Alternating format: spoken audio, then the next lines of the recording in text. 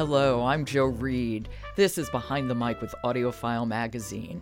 This week, editor at AudioFile Emily Connolly joins me, and we're getting her suggestions for some of the great listening that's out there. Hi, Emily, how are you? Hi, Joe. I'm well. I'm happy to be on. Well, yesterday, you recommended Clean Getaway by Nick Stone, read by the wonderful Dion Graham. What do you have for us today? Today I have something a little different. It's a new romance audiobook called Love Lettering, and it's written by Kate Claiborne, and it's narrated by Nicole Zanzarella. I love the name Nicole Zanzarella. That's a great name. She does a beautiful job with the audiobook, too. She really brings it to life. It's a romance audiobook set in New York City, and Yay. So much of the story is really about the main character's relationship to the city. So it's a lot of fun if you've ever been there or if you just want to imagine getting to go.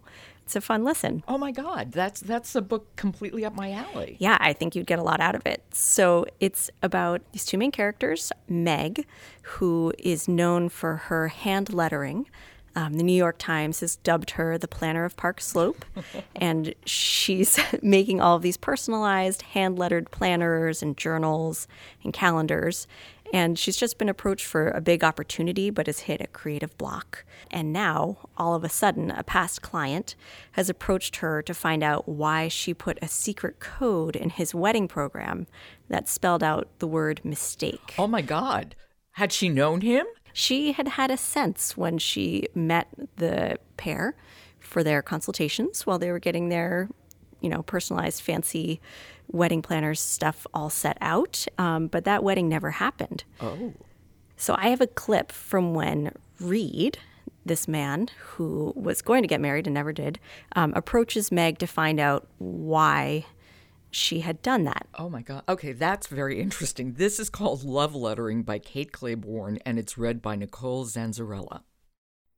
I don't think I could say what I notice first. The fact that there's no wedding ring on his left hand. The corner of that thick paper he begins to pull from the inside of his jacket. The matte finish, the antique cream color I remember Avery stroking her thumb over. Her smile close-lipped and pleased. The flash of colors I used on the final version, the vines and leaves, the iridescence of the wings I'd sketched. But I know what he's come to ask. Maybe, I think. The word an echo and a premonition. He doesn't speak again until he's set the single sheet in front of me. His wedding program.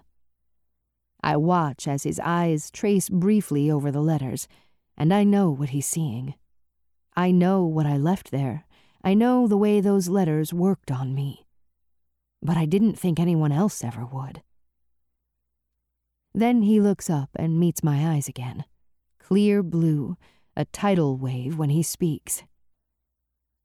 Maybe you could tell me how you knew my marriage would fail. Okay, so did she know this man before she did that? Just from her meeting him for consultations on the wedding planning, she feels terrible that he found this out and really hopes nobody else figures out that occasionally she's done that to them too. Seriously? Oh my God, that's so I funny. know. It's a fun idea, but we learn that he works on Wall Street. He's really good at codes and math, so he's especially primed to be able to notice things like that. So one thing that I loved about this was that Nicole Zanzarella's got a really playful delivery, and you can really hear the self-doubt she feels and also a lot of her wit. I'm going to put you on the spot. What makes a romance novel a romance novel? Well, it has to have a romantic main storyline, and it has to have a happily ever after for the main characters. Okay. No, that's good to know. Because it's a lot of fun. It does sound like a lot of fun. It actually does sound like something I would really like a lot. Yeah, give it a try. Let me know what you think. I will. I'm going to New York next week. I can listen to it on the train. It would be kind of perfect. Perfect. That's Love Lettering by Kate Claiborne, and it's read by Nicole Zanzarella. Thank you, Emily. I look forward to talking to you tomorrow. Thank you, Joe. Support for Behind the Mic comes from Graphic Audio, celebrating 15 years of immersive audio entertainment.